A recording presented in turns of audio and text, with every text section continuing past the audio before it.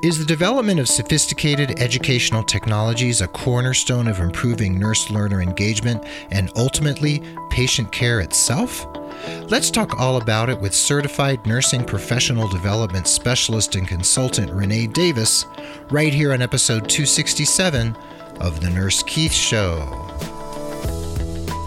Hello and welcome to The Nurse Keith Show. I love having you along for this ride, whether you're new to the show or you've been hanging out with me on this journey for months or years. Thanks for being part of the growing Nurse Keith Nation. This podcast is, of course, all about you and your nursing career, and I'm here to share education, ideas, diatribes, and informative interviews with some of the most inspiring people from the worlds of healthcare, nursing, technology, medicine, and beyond.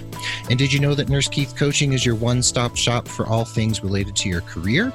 That is correct. I offer individualized, holistic career coaching for nurses and healthcare professionals around the world.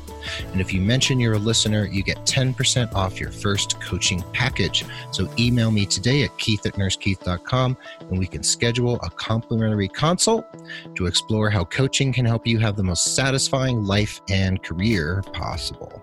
And today we are welcoming friend of the pod, Renee Davis, a nurse with a passion for education and technology.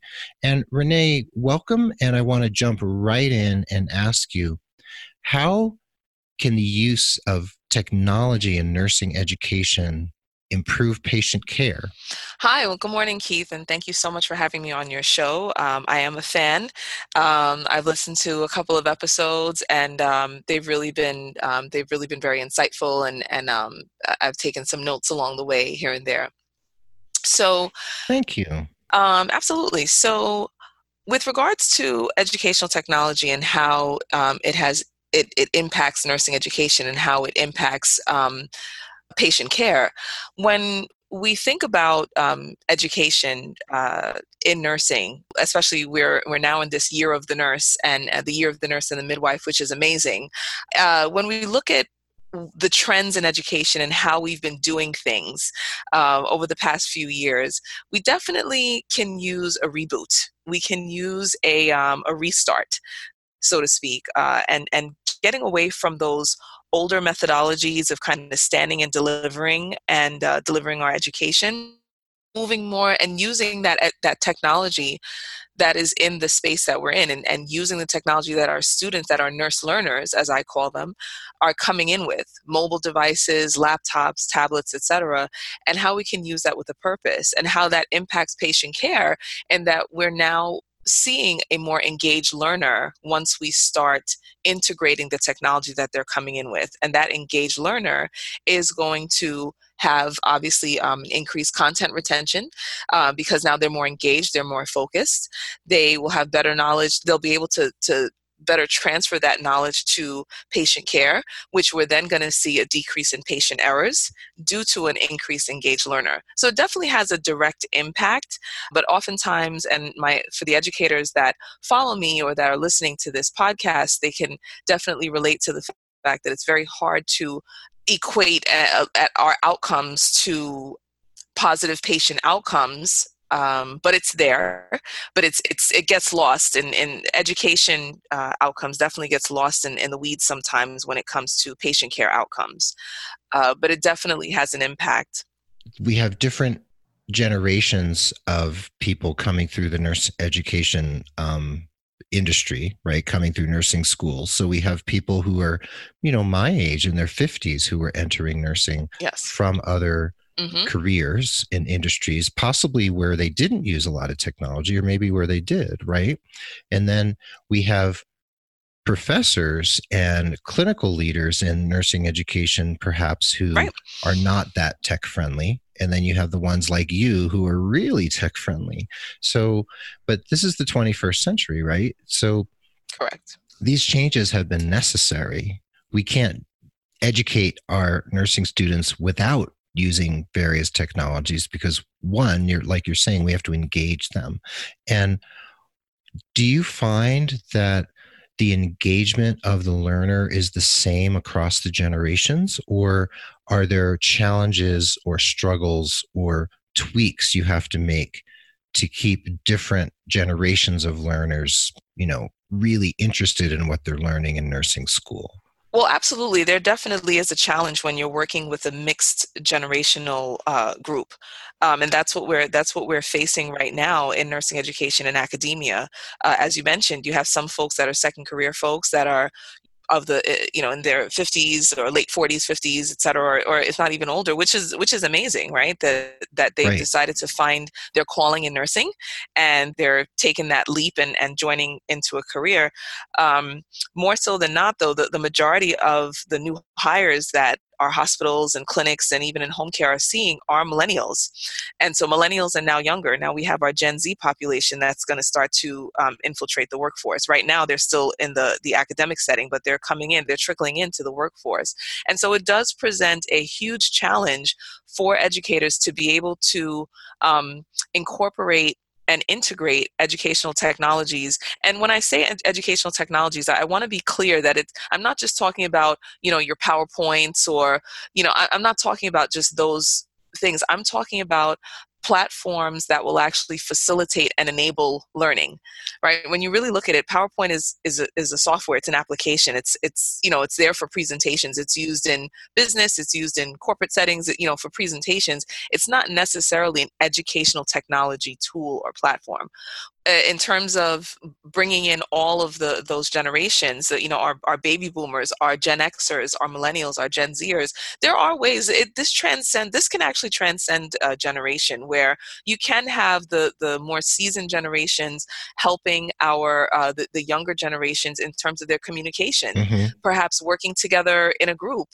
If we put them, as an example, if we put them together and to do some group work, some collaborative work, which technology can bring people together as well. I know oftentimes we're looking at it as a very isolating situation with social media and things like that, and all of our kids and things just kind of heads down in the phones, but it can be collaborative as well. It's true. If we use it perhaps in group work, where you have a mixed generation setup going on, a generation mix happening, where you can have perhaps the more seasoned nurses or nurse learners coaching or helping the younger ones with communication and properly communicating to patients and amongst the care team.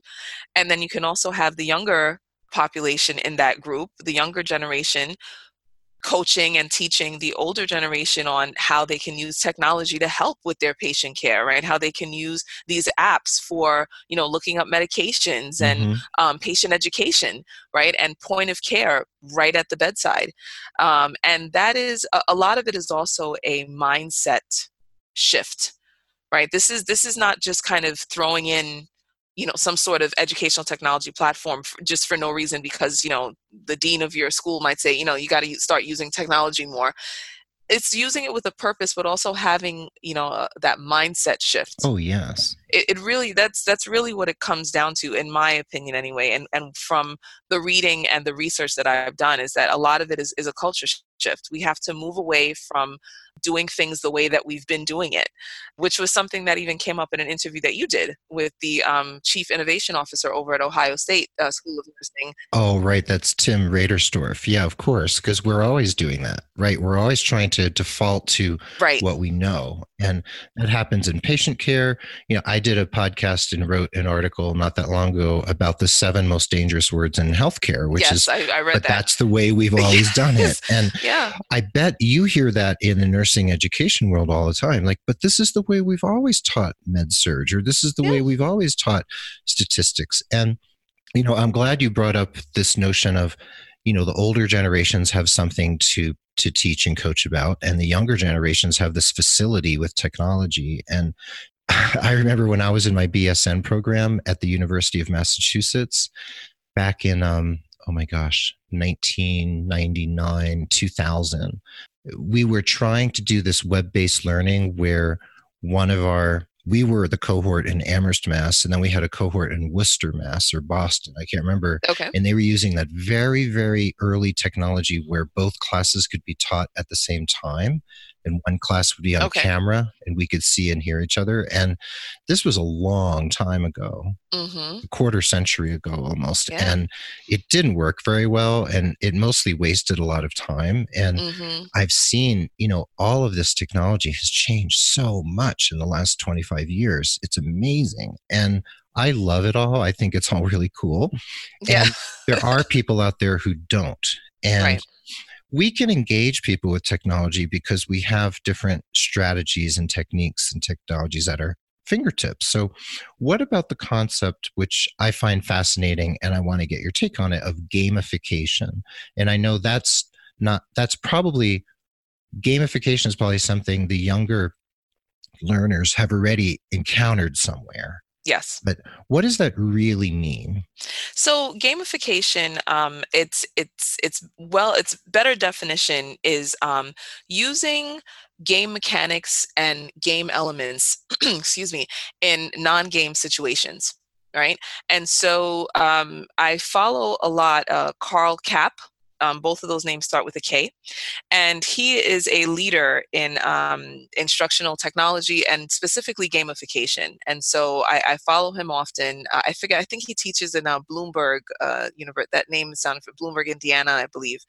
And so Bloomsburg. yeah, Yep. so he does a number of webinars and online courses on LinkedIn Learning, and it's especially regarding this feature.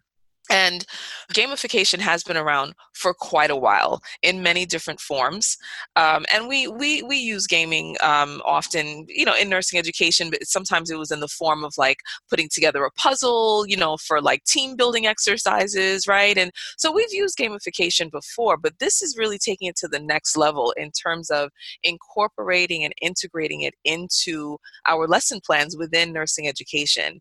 And so that is something that we're seeing. I have three small children, and they're all using gamification. They're in elementary school, and they're all using gamification. They all have laptops, all their grades have. This is where education is going. And so by the time these young folks, these young eyes get to nursing school, they're ready. They have their devices ready, and they're ready for the next game. They're ready for the next something that is their expectation when they come into nursing Oh, school. When they come into any of these institutions of higher learning, like they're ready to go I see. with that. And as educators, we have to be at least a couple feet ahead of that and be ready for them. And that's what I've been pushing But for. Renee, I want to ask you a quick question though. What does gamification really mean? Like, if you're interacting with a piece of software as a student and there's a gamification element, can you give a concrete example of what a learner might encounter? Because someone listening, especially maybe an older listener like myself, Mhm. might have heard the word, but we don't really know what that means, even if we've encountered it before. Sure. Yeah, I mean, oftentimes we don't even realize that we're doing it, which is the beauty of using it within education, is that the learner doesn't even realize they're learning anything while they're playing a game. And so gamification has these elements such as points and leaderboards, and who's in the lead, and Hmm. races and things like that. And so when you implement that and you integrate that into your lesson, so for example, you can have your regular lecture that we're used to dealing with, right? The stand and deliver. And then right in the middle of your lecture, you can do a little knowledge check, right? And break out a game. Have your students take out their devices, which 99.9% of your students will have. That's true. They're going to have it. And if they don't, they can make a friend and pair up with them. That's fine too.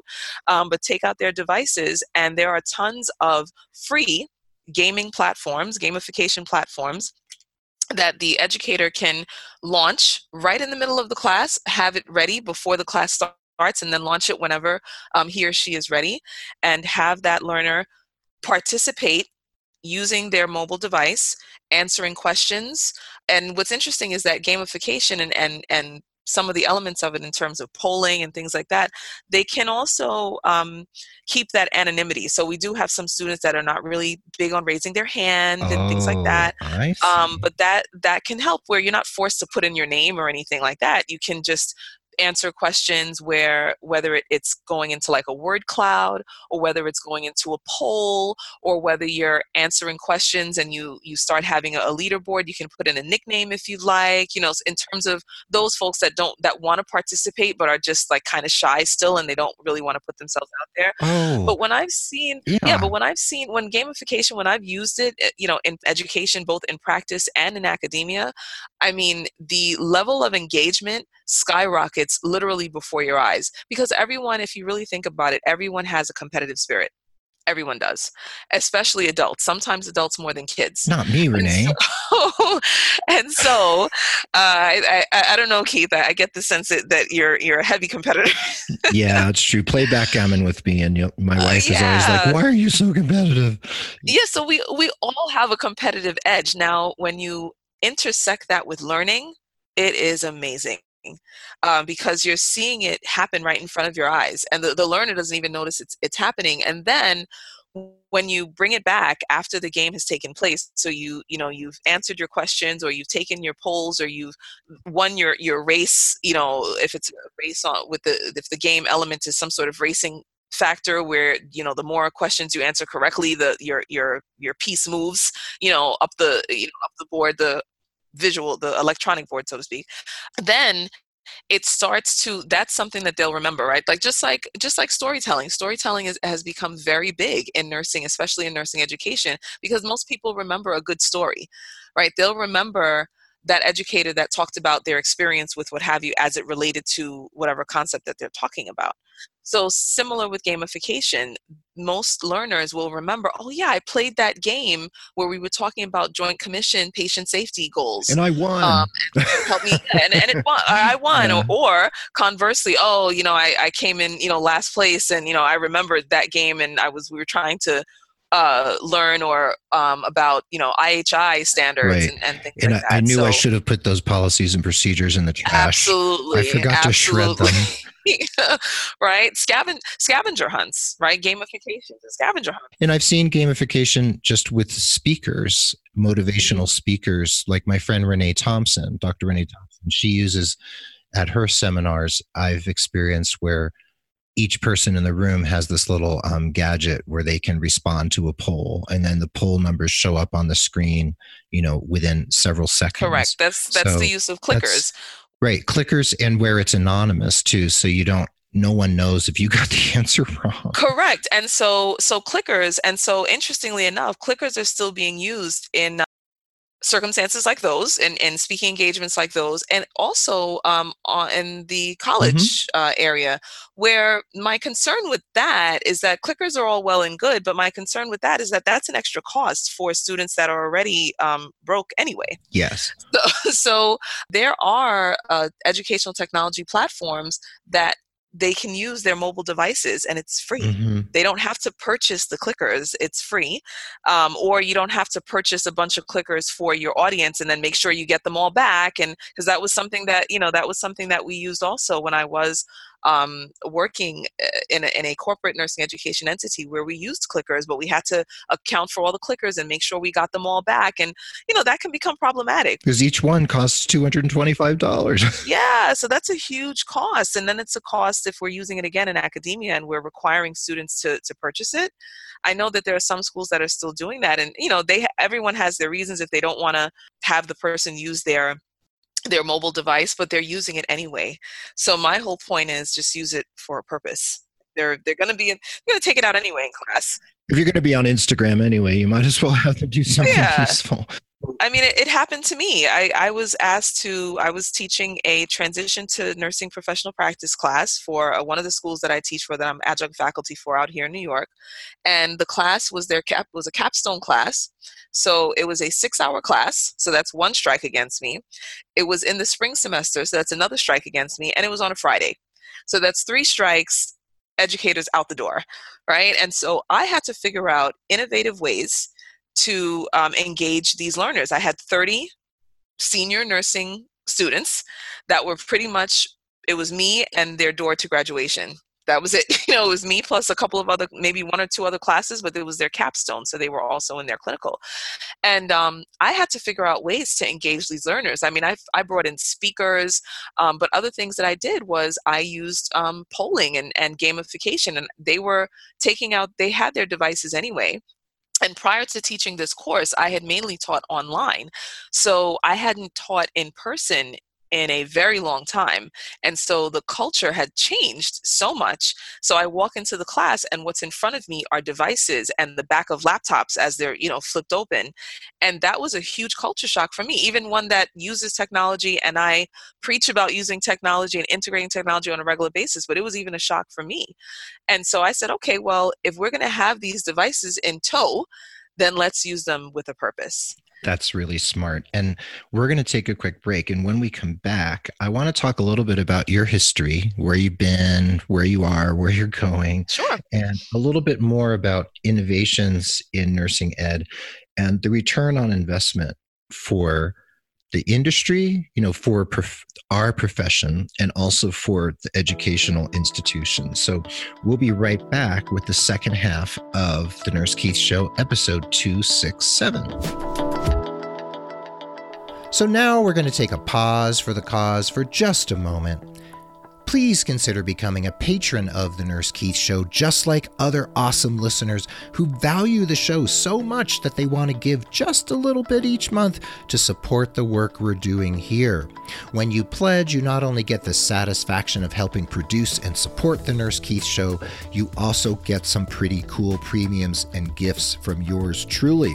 Just head over to patreon.com/Nurse Keith to read all about it. That's patreon.com/Nurse Keith. And if you know someone who could benefit from career coaching with me, please consider referring them. And if they become a paying client, you'll receive credit for an hour of coaching with me, and there's no expiration date on that credit, so you can keep it in your back pocket until you need it most. And remember that you can refer as many people as you like and continue to earn those coaching credits. What an incredible deal! And please head over to nursekeith.com and sign up for my newsletter, which comes out regularly and brings you supportive messages, updates from my blog and my podcast, resources, and all sorts of other stuff. Remember, nursekeith.com, sign up for that newsletter, and you'll also get a free download from me as my gift to you. Anyway, those are my sincere asks today. So now, let's dig back into today's topic without further ado. And welcome back to the second half of the episode. Remember that the show notes are going to be at nursekeith.com/the word episode and the number 267, where you can learn all about Renee and her company and the work she's doing. So we are speaking with my friend and colleague, Renee Davis. And Renee, where are you speaking to us from? From New York. From New York, that's right. And where are you working right now? So right now I'm working from home. I am self-employed at this point. Oh, right. Mm-hmm. And you're the CEO of ProDevo Design and Consulting. So you're a certified nursing professional development specialist and consultant. You've been a nurse for 18 years, and you've done all sorts of stuff in the clinical arena, ambulatory, med-surg. So you know what you're talking about. It's not like you just came out of a PhD program never having been at the bedside. No. So, and you've been in nursing school. You have an MSN, an RN, and, there's something to say for having the experience of having been through school and been at the bedside. So we're talking about technology where it benefits us in terms of being in the classroom and making sure learners engage and remember stuff that we teach them. So, and right before the break, we were talking about the notion of gamification. And what are the other technologies that you feel are emerging right now in education? Is there anything you're particularly excited or enthused about right now? So there are tons of things, and I'm so happy that you asked me that question. Yeah. Because when folks take a look at my website and you take a look at my blog, I actually have a two-part blog piece on the emerging trends in education. And these are trends that I look at, not just specific to nursing education, but also just education, higher learning education in general, as we can definitely adapt things for nursing education. So I like to look outside of nursing often to see what other industries are doing around their corporate training and development, and then other programs within higher learning institutes, so within colleges. And so I like to incorporate that and adapt those. And so some of the things that I'm seeing is definitely an uptick in the use of social media in education, right? Our students, our nurse learners, like I said, I call them, which pretty much is an umbrella statement that I use for learners in academia as well as professional development, so nurses in practice. They're on all elements of social media. So we can definitely use that, definitely in academia, where we can perhaps have them create a group within Facebook or Twitter, even to talk about or have discussions about the topics, and then bring that back into the class the next day, and where they're having their discussion among themselves, and then can share that with the class and with the educator, and just kind of different ways of flipping the classroom using social media. Mobile learning, of course, is huge. All of these areas, gamification encompasses mobile learning, polling, all of these areas of educational technology.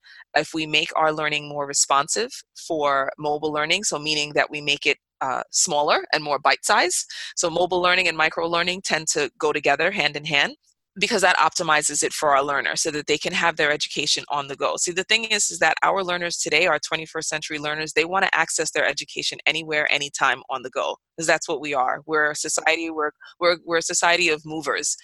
And especially nurses, right? There's tons of memes with nurses on roller skates. We're deskless workers, right? We have to be on the go. And so what are we doing given that we are always on the go?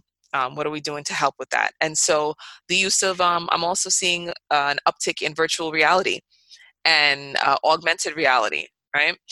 Ooh, talk about that.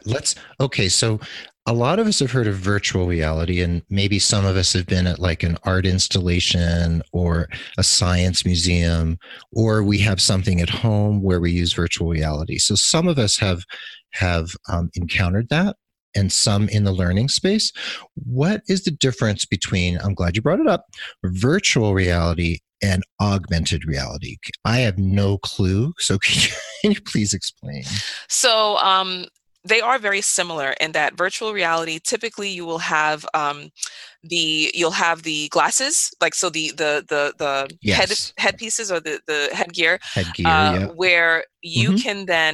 can see objects in a different form, and so you've seen a lot of folks using that in video games. If you have like those gaming centers where folks are putting on these glasses and you can see, it really immerses you in this virtual simulation. And so, and it's funny because when this first came out, it was very costly, and so no one was really getting into it too much. But the cost has gone down tremendously. Where you're seeing these things in Best Buy, you're seeing these things in Bed Bath and Beyond, you're seeing these headsets everywhere. But what's the difference though? Like, is if I'm doing virtual reality, which puts me in a space like, you know, I remember going to this art installation here in Santa Fe a few years ago, and I went to the space and I could actually like get on an elevator and feel like I was going up to the third floor and getting out of the third floor and looking what was there. And then, so I understand the virtual part, but if it's augmented, is that where, you know what that makes me think of? And this might be a silly example, but it's the only thing I can come up with is Pokemon Go, that Yes. game Yeah. around the world where people are in their own space, like you're on a street in New York City, but you actually see one of these Pokemon characters or figures on the sidewalk, Right. right? Right. Exactly. And Yeah. is that So what you mean by augmented reality in a very simple form that you can explain to someone not so smart about it like me? no, you're very smart about it. That's actually a really good analogy. So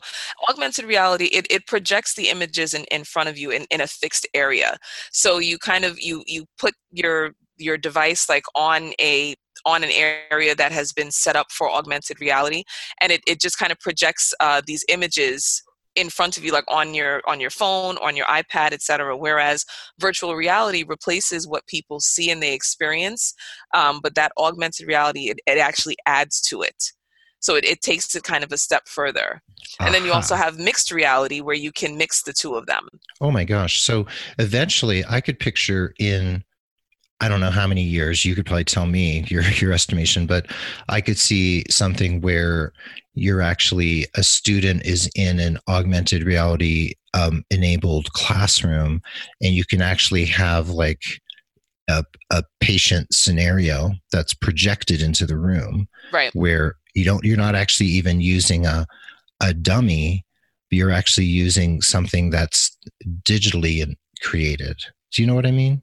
Yes, absolutely. So actually, that was even done, and it was highlighted and featured on LinkedIn. The folks at UPenn Nursing, so I'm going to kind of shout them out here. Cool. Yeah, go Marion for it. Leary, Marion Leary, and the she's the director of innovation over at UPenn Nursing, and the folks over there, they've actually been posting often about some work that they did with us teaching CPR using augmented reality. So that's Ooh, exactly what you're talking about, really? So and replacing the medic. I'm not No, that off? you're not that far off. No, and if you Oh, think about it, even using virtual reality in replace of, let's say, simulation is huge, especially in nursing education, in medical education as well too, right. right? So and simulation is not going anywhere. I think it's an awesome platform. I think it is a great method and medium for learning. However, when you think about it, those high fidelity mannequins, they can be quite costly to maintain. True. If one of them blinks out, we've got problems. Whereas in virtual simulation situations, you basically have the headset that you are maintaining, so to speak, which I'm imagining, I can't quote actual numbers, but I'm imagining the dollar amount is a lot less. So you're going to start seeing schools moving closer and closer towards virtual reality and virtual simulation. Mm, However, virtual reality and virtual simulation, they're still perfecting. It's not a perfect science yet. So even though it's been out for a few years now, there's still, and the cost of the headsets is going down, and you're seeing more and more people using it. It still has some imperfections. I remember using it at a museum, like you just mentioned in your example, using it at a museum out here in New York, in the city, in Manhattan. yes. And the headsets, after, this is a museum, so a number of people are using these headsets. So first of all, from a hygiene perspective, that was an issue for me, being the nurse that Yes, I ma'am. was. So that was one thing. But then also, after a couple of folks, the headsets started to blink out a little bit, or the staff had to come and rejigger some things or plug things. So, and it's technology, right? I mean, that it is what it is, but it still gives you that immersion where you're almost absent of the physical world around you. So if you've ever noticed folks using virtual reality and having the headsets on them, it's almost, it's almost a safety issue as well, because you have to make sure that they're not running into walls or things like that, because they're absent from the physical world. So right. So there's ups and downs to the uses of technology anywhere. And people sometimes, obviously, these days, can complain about the ways in which technology can separate us from real life. So that's a thing. And Yes. we often talk about the ways in which our phones keep us separate from real life. When you see four people out to dinner, they're all on their phones and they're not talking. So, maybe they're nursing students engaged in, a gamified program, but I figure they're probably on Facebook or Snapchat or something. Right. That's probably what they're doing. If we can integrate these technologies and we can cater to, which as educators, we have to cater to the preferences and expectations of our students. Like you said, the younger students are coming in, they're like, Absolutely. they don't want to just sit and read a book or look at a boring PowerPoint. And I don't blame them. And I feel like here's an opportunity to kind of blow up education and turn it on its head and figure out a new way to engage people. And your thesis here, what I'm getting is that if we use technology correctly in nursing education, one, we have highly engaged or more engaged students, so they're learning more. It has a ripple effect among all the cohort of students, because everybody then has to participate, right? You have to keep up. And then Right. when you get out into the workforce, when you encounter novel technologies, maybe you'll be a little more comfortable figuring out, like, how do I use this new EMR? How can I become a super user? And then Absolutely. your other contention, which you mentioned on your website, and we've already touched on here is that that has a ripple effect into patient care, because the more patient care technologies we encounter, then the more we have to continue to have increased facility with these technologies. So it's sort of Right. like, instead of a vicious cycle, which we talk about when something negative is happening, this is sort of a positive spin, a positive cycle that's happening. So Absolutely. tell me a little bit about, and of course, we don't want to call out anyone in specifically, of course, but there must be nurse educators out there, maybe older ones, who are like, you know what, this is really lame. I don't really want to get involved with all this stuff. It seems so superfluous or silly. Is that happening in education, or have we moved beyond the resistance? So unfortunately, and again, as you said, when you were asking, when you prefaced this question, I don't want to generalize, right? I'm sure that No. there are several educators that are trying to think differently, because that's really what it's about, right? Steve Jobs was onto something. Steve Jobs from Apple, when he said, "Just think differently." Right. And so I'm sure that there's a lot of educators out there that are thinking differently, but you do have a large amount that are not, because, for whatever reason, they've had negative experiences with technology, or they feel that, yeah, like you said, this is lame, and this is really not for me. And yes, I'm still seeing it out there. I recently attended a conference, teaching and learning conference, and education conference, and it wasn't just for nursing. It was a general conference for at an academic facility. And there was another adjunct in nursing that I was standing with as we were looking at the program, just to kind of see what breakouts we would go to. And there was one on instructional design. And so that piqued my interest, because I have a huge appreciation for instructional design and their principles. It's not that different from the nursing process, actually. And so that's probably why I tend to gravitate towards their principles and their concepts.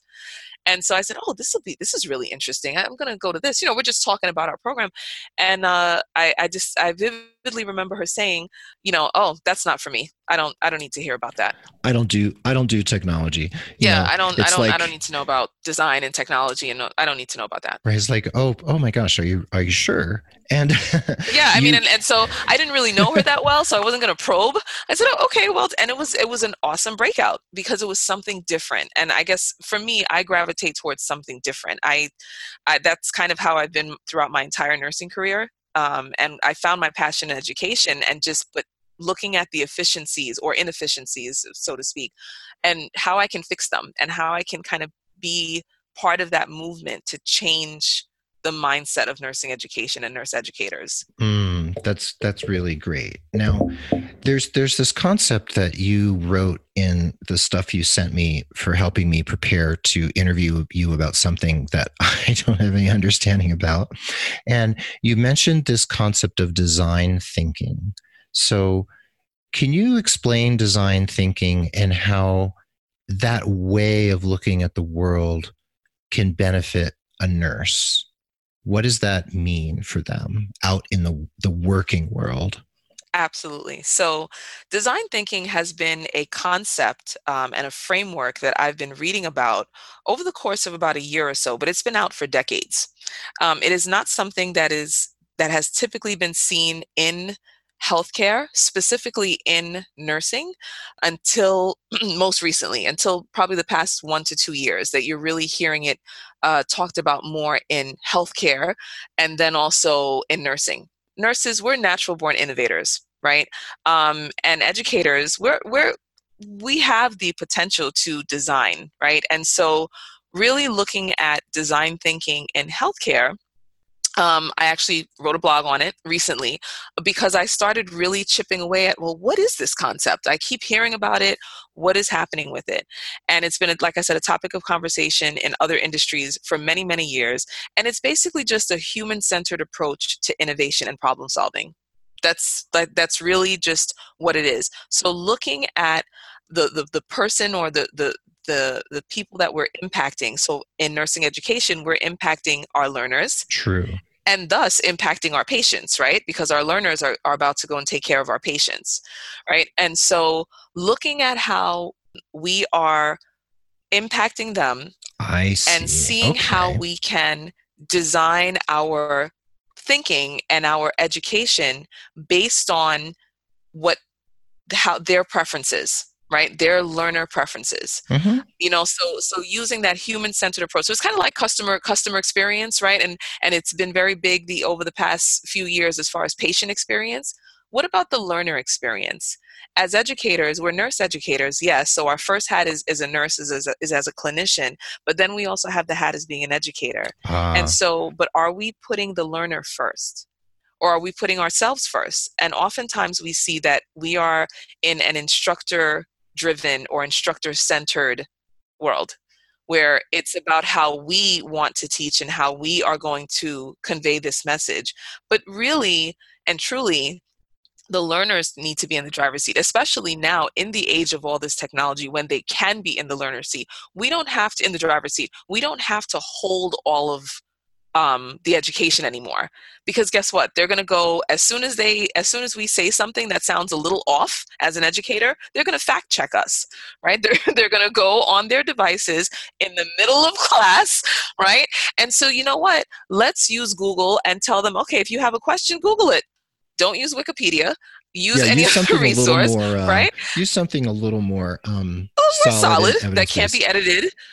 But that's really what design thinking is about, is having that understanding of a human-centered approach and using that to tailor your approach to solving some of your issues in this situation around education. Wow. Now, as we begin to wrap up our conversation, I want to talk a little bit about your company and what it means for you, having been a nurse now for almost 2 decades, right? You're past 18 years now as a nurse, and you've started your own consulting company, basically, and ProDevo Design and Consulting, and that's at prodevogroup.com. And what is it that you actually do? And if an educational institution hires you, what actually happens when you work with them, and what are you trying to help them accomplish? So, as you mentioned, I am in the very beginning, I am a board certified nursing professional development specialist. And yes. So that's a lot of words for basically a certified in nursing education, specifically in professional development though. And so nurses in practice. And so what I do is I consult with mainly schools, but I also work with professional development entities as well to enhance their learner engagement, their nurse learner engagement, with the integration and the leveraging of various educational technology platforms. So I help them to maximize their learner engagement by optimizing the use of the platforms that we have, at hand. I see. Not necessarily buying things and using what you have, what your institution has, what your organization has from a technology standpoint. Okay, well, how can we optimize that for better learner engagement? So really, what I want to do is I want to empower educators with the knowledge, the mindset, the confidence, and those tech tools to create memorable, meaningful education. I see. That's a good elevator pitch right there. How did you decide? Let's just go for the entrepreneurial journey for a second. Okay. How did you decide that you were going to start an agency, like your own company, and have you completely stopped working as a clinician like I have? So, yes, I have stopped. This April will be 2 years ago that I left my prior employer, with a lot of love and support, by the way, from my prior employers. They have been so supportive and standing by me all along the way, because this was not an easy decision. It took me a couple of years of deliberating on if I wanted to do this and realizing that entrepreneurship is not easy. You are so true. Because I'm working. You're so right. I'm working a lot more than I did when I was working before. Now, I put in a lot of work there too. I don't want my prior employees to think I was doing nothing. But yeah, so I decided after a number of years working as a nurse educator, both in academia and professional practice, I saw that there was a gap.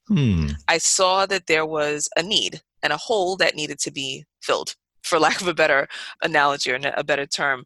I noticed that learners were not engaged. I noticed that learners were coming in, and this again transcends all generations, right? Sure. Because we have older folks that are also coming in with their devices too. So, and they're using it on a regular basis just the same. And so I'm noticing learners coming into our classroom situations, again, whether it be in professional development or in academia, and they're not there. They're not engaged. They're not able to do to complete simple return demonstrations. They're not able to, show minimal competency in certain skills that we're taking all this time to teach, and and time to prepare. And that goes back into that ROI that you mentioned in terms of that return on investment. Educators invest a lot of time in creating education that is relevant and necessary for their nurse learners, but a lot of time using platforms that learners are just not, that's just not how they learn anymore. Right, that's the stand and deliver and clicking through slides and reading slides, or having an entire chapter on one slide. That's just not how learners can learn anymore. They need to apply, they need to be part of the learning experience, especially the learners that are coming in now. And I don't want to negate again, other generations, more seasoned generations that are coming into the profession, but technology is not going anywhere. And so as educators, we need to really embrace it and see how we can innovate with it. And so I decided to, when I saw that gap and I saw that educators can use my help, I decided this is what I was doing in my prior role anyway, is that I was helping the sites. I worked for a large health system out here in New York, and I was helping a lot of the individual hospital sites and their departments of nursing education put out education that is engaging and interactive, right? And getting the learners involved and not just having them click through slides and get to that inevitable post-test, right? And these are simple things. These are simple things that we can do, but oftentimes, especially in professional development, time is not there. And that was what I was hearing a lot of, that there's no time to learn about these new platforms. And so what I wanted to do was create a way or a service for educators to use my expertise, my passion, my skills to better create their educational offerings and engage their learners. That's great. And, you're joining the growing army of nurse entrepreneurs who are doing something out of the box. And absolutely, it's really wonderful. And you've designed online and instructor-led curricula for nursing students. You've worked with educational institutions, obviously, but also healthcare delivery institutions. Yes. And, you've designed CEUs and all sorts of resources, and you've been a leader in nursing education here. And, having gotten your BSN and then your MSN was focused on what? What was the degree? So it was actually as a clinical nurse specialist. Oh, clinical nurse specialist. Oh, okay. Yeah, it was as a clinical nurse specialist. I didn't realize my passion for education until I became a clinical instructor as just another job. One of the many, as nurses, we can hold about a myriad of jobs at the same time.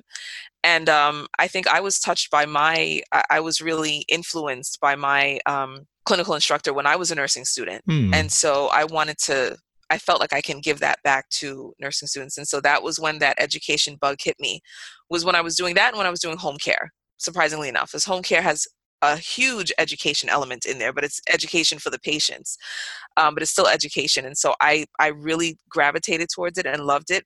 But I was already in my clinical nurse specialist program, so I completed that for my master's, but I had a special focus and concentration on education. Great. Oh, that's wonderful. So, thank you for being out there and working to improve nursing education, because that's what we really need right now. We need engaged learners who are going to come out here and, take care of us and our loved ones and our communities. And we need people who are really interested in being those who come out and then lead the next generation of learners, right? We need, because the technology is not going anywhere. Absolutely. Like you said, and like my friend Tim Raderstorff has said, that innovation technology are here. And whether it's AI, augmented reality, virtual reality, whatever it happens to be, we need to get more and more comfortable. And with the younger generations, the millennial generation taking over leadership everywhere because they're the largest segment of the workforce now. And millennials aren't like quote unquote young anymore. I mean, my son is an older millennial and he's in his late 30s. So they're entering leadership anyway. So let's give them the reins of let's give them the reins of the tools to just go out there and do it, right? And just make innovations that are going to help nurses learn, help nursing students learn, and engage everyone in creating better outcomes, which is what we're all after in the end, right? So, even I figure what I do here is kind of tech-based, right? I'm talking to people around the world, and, I'm not doing patient care, but everything we do can touch patient care if we inspire someone. It is absolutely impacting it. It is absolutely impacting patient care in a very real way. If you really look at how it trickles down to patient care, it impacts them in a very, very real way. And given that education can be somewhat abstract, and this is education in general, right? It's unfortunate that education, while it's so important, and we're usually the first ones that's called, if there's a new initiative or something like that, it's also one of the first things to get cut. That's true. And so, it's unfortunate that the value of it is still not really seen, and because it's somewhat of an abstract concept, in terms of tying people's performance strictly to education, that it's very hard to do that, to quantify that. And, that's the challenge. Thanks for being out there doing it. And people can find you at prodevogroup.com. That's ProDevo group.com. And we'll have links in the show notes to your Facebook, your Twitter, your LinkedIn, and your logos, and a couple interesting slides you sent me that are going to be embedded in the show notes. And also several things you mentioned throughout the show, including Carl Kapp. He's at carlkapp.com, Marion Leary over at UPenn. And also I have a link to your post about design thinking from your blog. And there's also an interesting post about coronavirus. So there's lots for people to check out over there. Yes. And just not to cut you off, I just wanted to, again, give another quick shout out to Marion Leary and the folks at UPenn regarding design thinking. That is not my framework. That is not my concept. It is something that, like I said, I've been reading about for quite some time now. And the UPenn Nursing actually put out a whole course layout, basically on design thinking for healthcare. And so has a plethora of modules. You can read, you can watch, there's activities that you can do. And so that's what I've been learning with regards to design thinking in healthcare. My take on it is how we can use this design thinking framework in nursing education. The design thinking framework for healthcare is mainly about, direct patient care, and innovations, directly in the clinical arena. But my takeaway from it is, hey, how can this be used in nursing education? So I don't want it to be misconstrued that is my framework or my concept. That is, definitely not mine. It is something that actually originated at Stanford University and has been having many iterations over time, but the folks at UPenn Nursing have really put a great spin on design thinking, and I think it's really something that institutions and schools of nursing should really look at a little bit more closely when it comes to laying out their curriculum. Right. Well, maybe there's one listener out there who's an educator or a dean or something, and they're going to take this and run with it and hopefully give Renee Davis a call and give ProDevo Group a call. So Renee, thank you so much for being here and adding to this ongoing conversation about improving nurses' careers and patient outcomes and nursing education. And thanks for doing this great work in the world. Thank you so much, Keith, for meeting with me. This was a great talk. I appreciate the time. Well, there you have it. Thanks for listening to this episode of The Nurse Keith Show. And remember, the show notes are at nursekeith.com/the word episode and the number 267 to learn more about Renee Davis, ProDevo, and Everything we mentioned during the show is linked in the show notes. And did you know there are job listings and other resources at nursekeith.com? You can find jobs from Reload, Trusted Health, Incredible Health, ZipRecruiter, and Renee was talking about evidence-based information. Well, in the resources section, you'll find OpenMD, which is a free search engine that takes away all that extraneous stuff from the internet and gives you just free evidence-based medical information. The Nurse Keith Show is adroitly produced by Rob Johnston of 520 Art Podcasting, and Mark Capi-Speason is our stalwart social media ringmaster. Anyway, this is Nurse Keith signing off from beautiful Santa Fe, New Mexico, and Renee Davis bidding you adieu from New York, New York, New York. New York, New York. All right, Renee, thank you so much. And we will catch everybody next time.